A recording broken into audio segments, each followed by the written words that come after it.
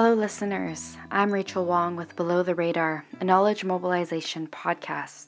Below the Radar is created by SFU's Vancity Office of Community Engagement and is recorded on the territories of the Musqueam, Squamish, and Tsleil-Waututh peoples. On this episode of Below the Radar, our host Amjo Hall is joined by Michael Byers, an author and professor of political science at UBC. He is also the co-director of the Outer Space Institute, a transdisciplinary international network for space studies. Michael's work focuses on international law, climate change, the Arctic, and outer space.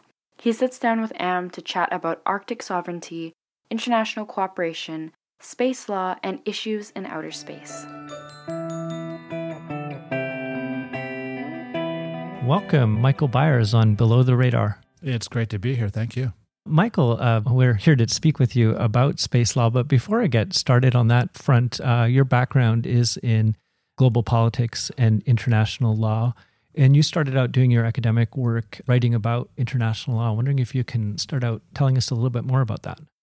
Well, I've always been interested in how powerful actors are constrained and redirected by rules and institutions, by legal systems.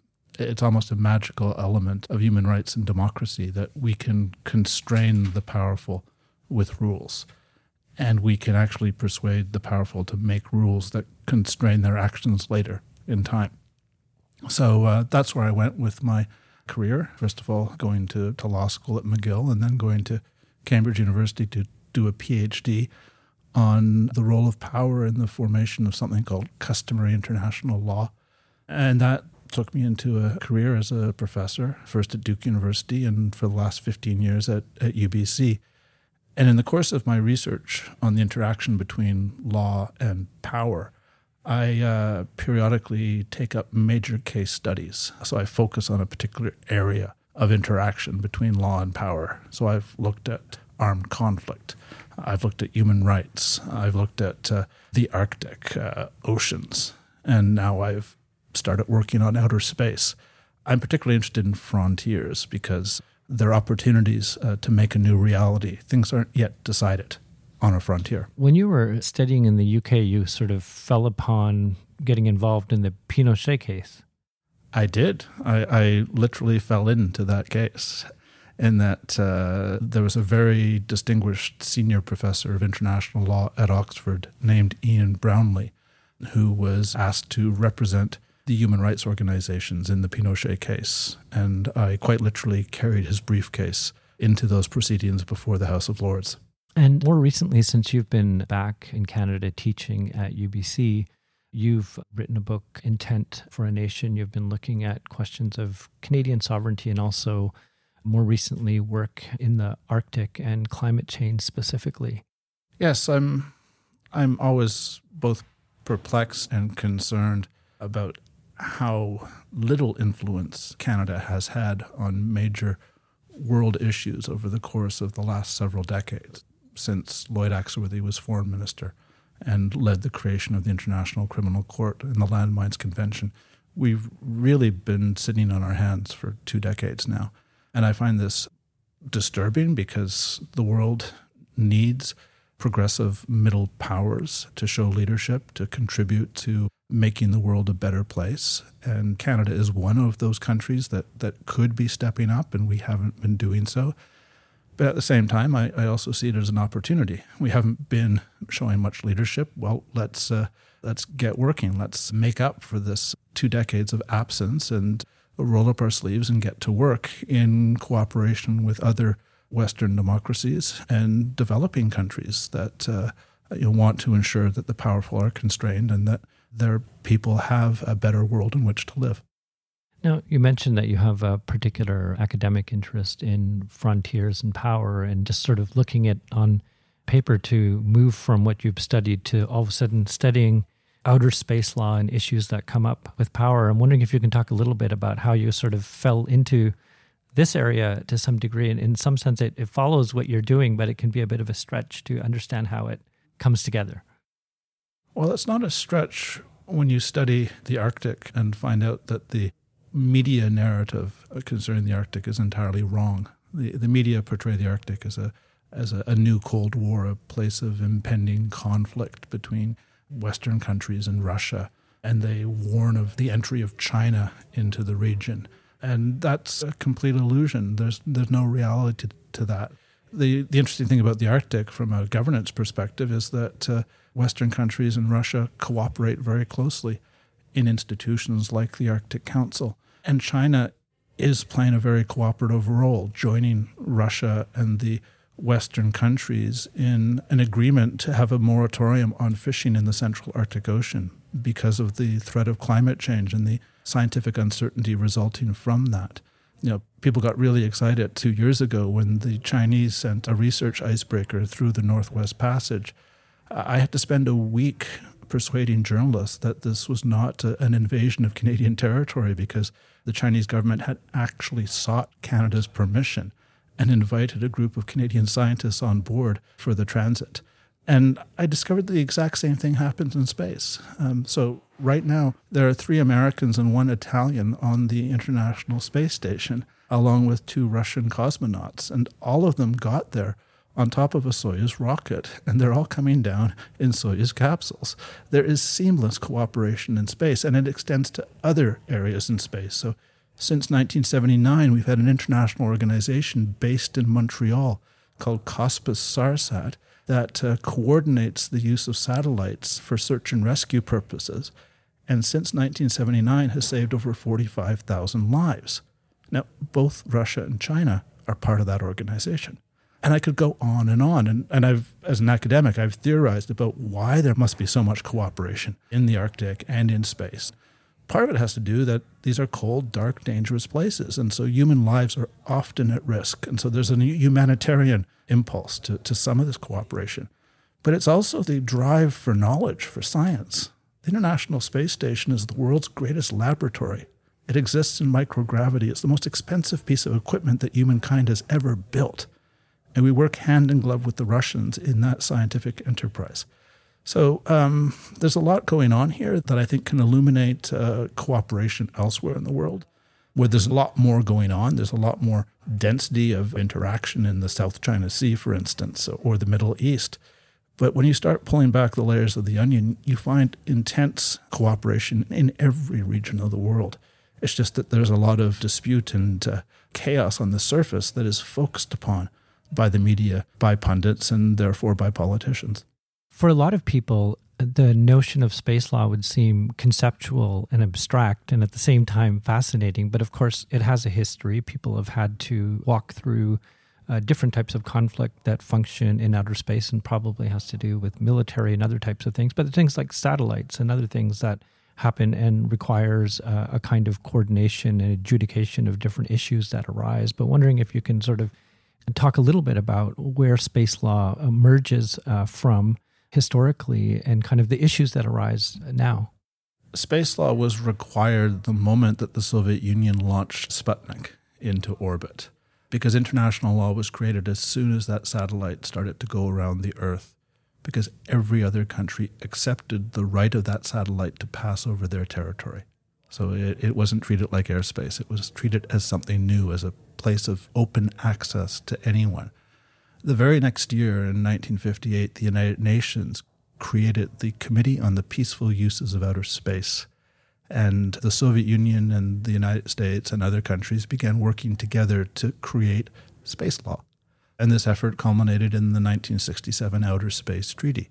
Free access to space, prohibition on nuclear weapons in space, duty to rescue astronauts in distress, an obligation to ensure that every spacecraft, every satellite is registered with a national government with absolute liability attaching to any damage caused. And that body of law remains in force. It's been augmented by a number of other treaties and a whole lot of what we call soft law, international guidelines, the most recent of which were adopted just a few months ago in Vienna by this United Nations Committee on the Peaceful Uses of Outer Space with regards to the problem of space debris, of space junk building up in orbit.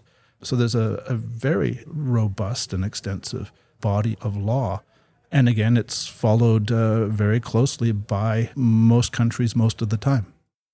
Now, when it comes to certain Where does the jurisdiction of outer space law begin? Like if people are raising questions like geoengineering, for example, putting stuff out into the air and the atmosphere, at some point there's a line at which things are decided within existing international guidelines but outer space, where does it begin?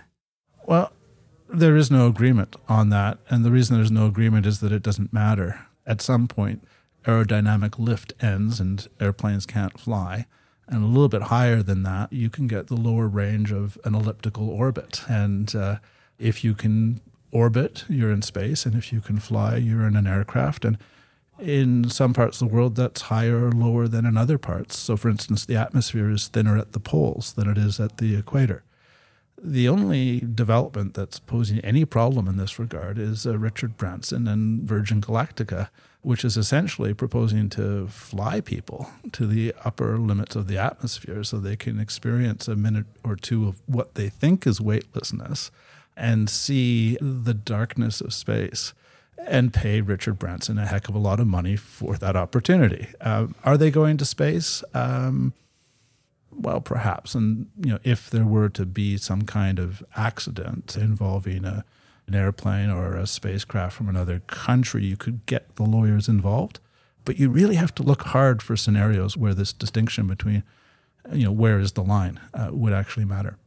It seems to me the way that you're describing it, space law kind of comes out of a spirit of international cooperation. But certainly issues arise that need to be adjudicated from time to time, things like asteroid mining or other points of conflict that might arise. And what are the kinds of emerging issues that come up in the way that different nation states or international organizations are looking at the formation of this law? Because clearly there's a lot of different perspectives. Well, there's the here and now problem, which is space debris in low Earth orbit. And then there's the problem for the next generation, which is asteroid mining. And then beyond that, the problem for the generation after that, which is the settlement of Mars. So let's start with space debris in low Earth orbit.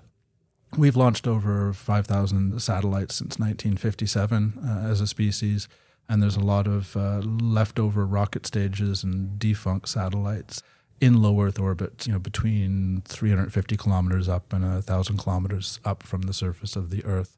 An orbit that's extremely valuable for Earth imaging, for some kinds of communication. It's where the International Space Station is located.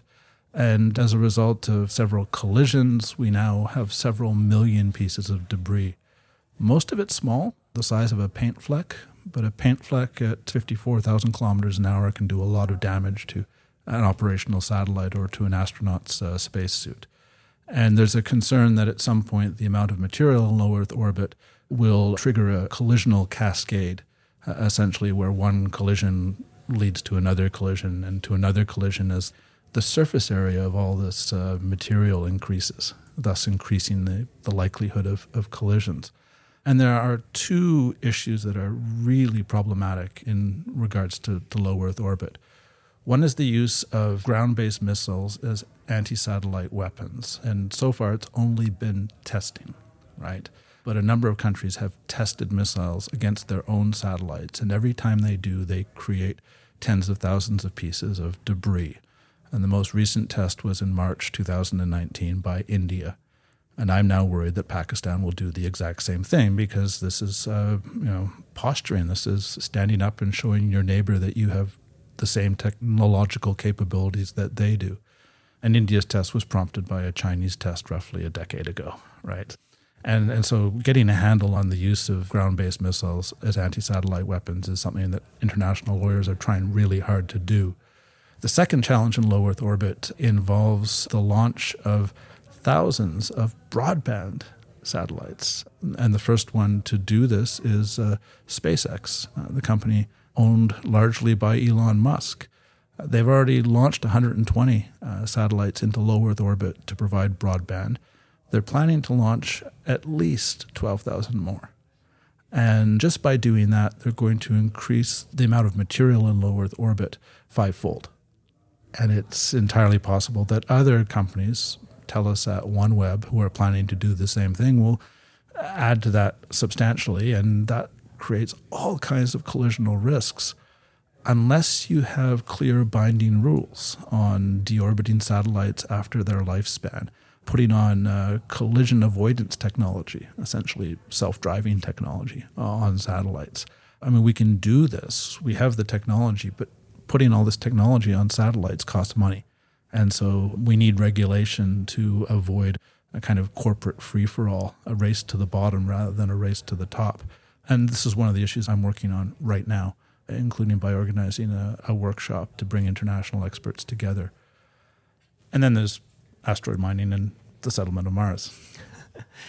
People historically viewed the space race as something that came out of, American and Soviet challenges and in competition, but we're in a very different context now where nation states companies are going out and competing in this way. It's a very different atmosphere now. How would you, if you get out of the American and Russian kind of presence in space, what are other countries and actors doing in outer space? Well, don't forget that in 1975, 2 American astronauts shook hands with 2 Soviet cosmonauts in orbit. It was the Apollo-Soyuz program, and they spent almost a day together and got along very well. And it was a cooperative exercise between NASA and the Soviet Space Agency. So we've been cooperating with Russia even during the Cold War and much more since then. What's happening, though, in space is the entry of very capable commercial actors. And this is a result of the lowering of launch costs, think SpaceX and their reusable rockets, and the miniaturization of technology. So an Earth imaging satellite that 20 years ago would have been the size of a school bus can now be the size of a shoebox. And companies like Planet, which is a startup from San Francisco, has gone from not existing as a company to having hundreds of Earth imaging satellites in service today, providing daily updates of images for farmers, for forestry, for fishermen, for people engaged in disaster relief. Space is now a $500 billion a year industry, and it's projected to grow faster than any other industrial sector over the course of the next decade. And it's the commercial actors coming in and realizing the incredible amount of applications, right? Every one of us is walking around with space in our pocket because space is in our cell phone, right? GPS is in our cell phone. And we rely on those same satellites for the very precise timing involved in electronic banking, for instance. Every time we get on an airplane, right, we're relying on GPS again. And that's just one manifestation of the literally hundreds of uses of space that every single one of us in a developed country makes every day. Now, the terraforming of Mars or even visiting Mars was where satellites went, or was in the sci-fi work of Kim Stanley Robinson and others. And how would you characterize the work happening relating to Mars today? Well, we don't see any serious plans to terraform Mars, to actually change its environment. But I am working with an astrophysicist at UBC named Aaron Boley because we're worried that asteroid mining could change asteroids in potentially dangerous ways. And asteroid mining might only be a decade or 2 away. In fact, there are 2 spacecraft returning from 2 separate asteroids with samples, bringing them back to Earth right now. One American spacecraft, one Japanese spacecraft. So this is real. But if you remove mass from an asteroid, you will change its trajectory. And so we're worried that inadvertently a mining company could cause an Earth impact scenario. And we all know what happened to the dinosaurs. Another less dramatic risk involves the difficulty of mining in space without creating debris that itself drifts off into space. You're mining an object that has a very low escape velocity, very low gravity. And so we foresee that you could have debris streams like a tail of a comet behind these mined asteroids. And the asteroids that we're going to mine will be near-Earth asteroids that pass not only close to Earth, but between the distance between the Earth and the Moon, so really close. And some of them will pass through geostationary orbit. And so we could inadvertently create debris streams that would take out some of the most valuable and important satellites that we have around this planet. Earth imaging communication satellites, geostationary orbit is almost priceless because a satellite remains in a fixed location over a particular point on Earth. And we could ruin all that with uninformed, unregulated asteroid mining. Mars is a more distant project. I'm convinced that we will have permanent settlements on Mars. People will have to live underground because of the radiation, and we'll probably have much shortened lifespans. But people will go. Some people will go. And we will actually settle another planet. And of course, we'll be engaging in some modification of the environment. We'll be, making water and fuel out of ice. We will be using the minerals of that planet to manufacture on Mars. We'll be building communities. And at some point, we may attempt to create an atmosphere. But people need to realize that Mars is an intensely hostile place, right? It's not an alternative to Earth. We have evolved over millions of years to live in this particular place, and we've been really lucky to have an atmosphere, to have a magnetic field, to have a climate that is right around the transition between ice to liquid water. I mean, we've really lucked out, and we wouldn't exist if we couldn't have evolved in this environment. And to suggest that we can go and do the same thing somewhere else is dreaming. We'll settle Mars for science, but we've got to, deal with climate change and other problems here on Earth. You're currently working on a book on space law.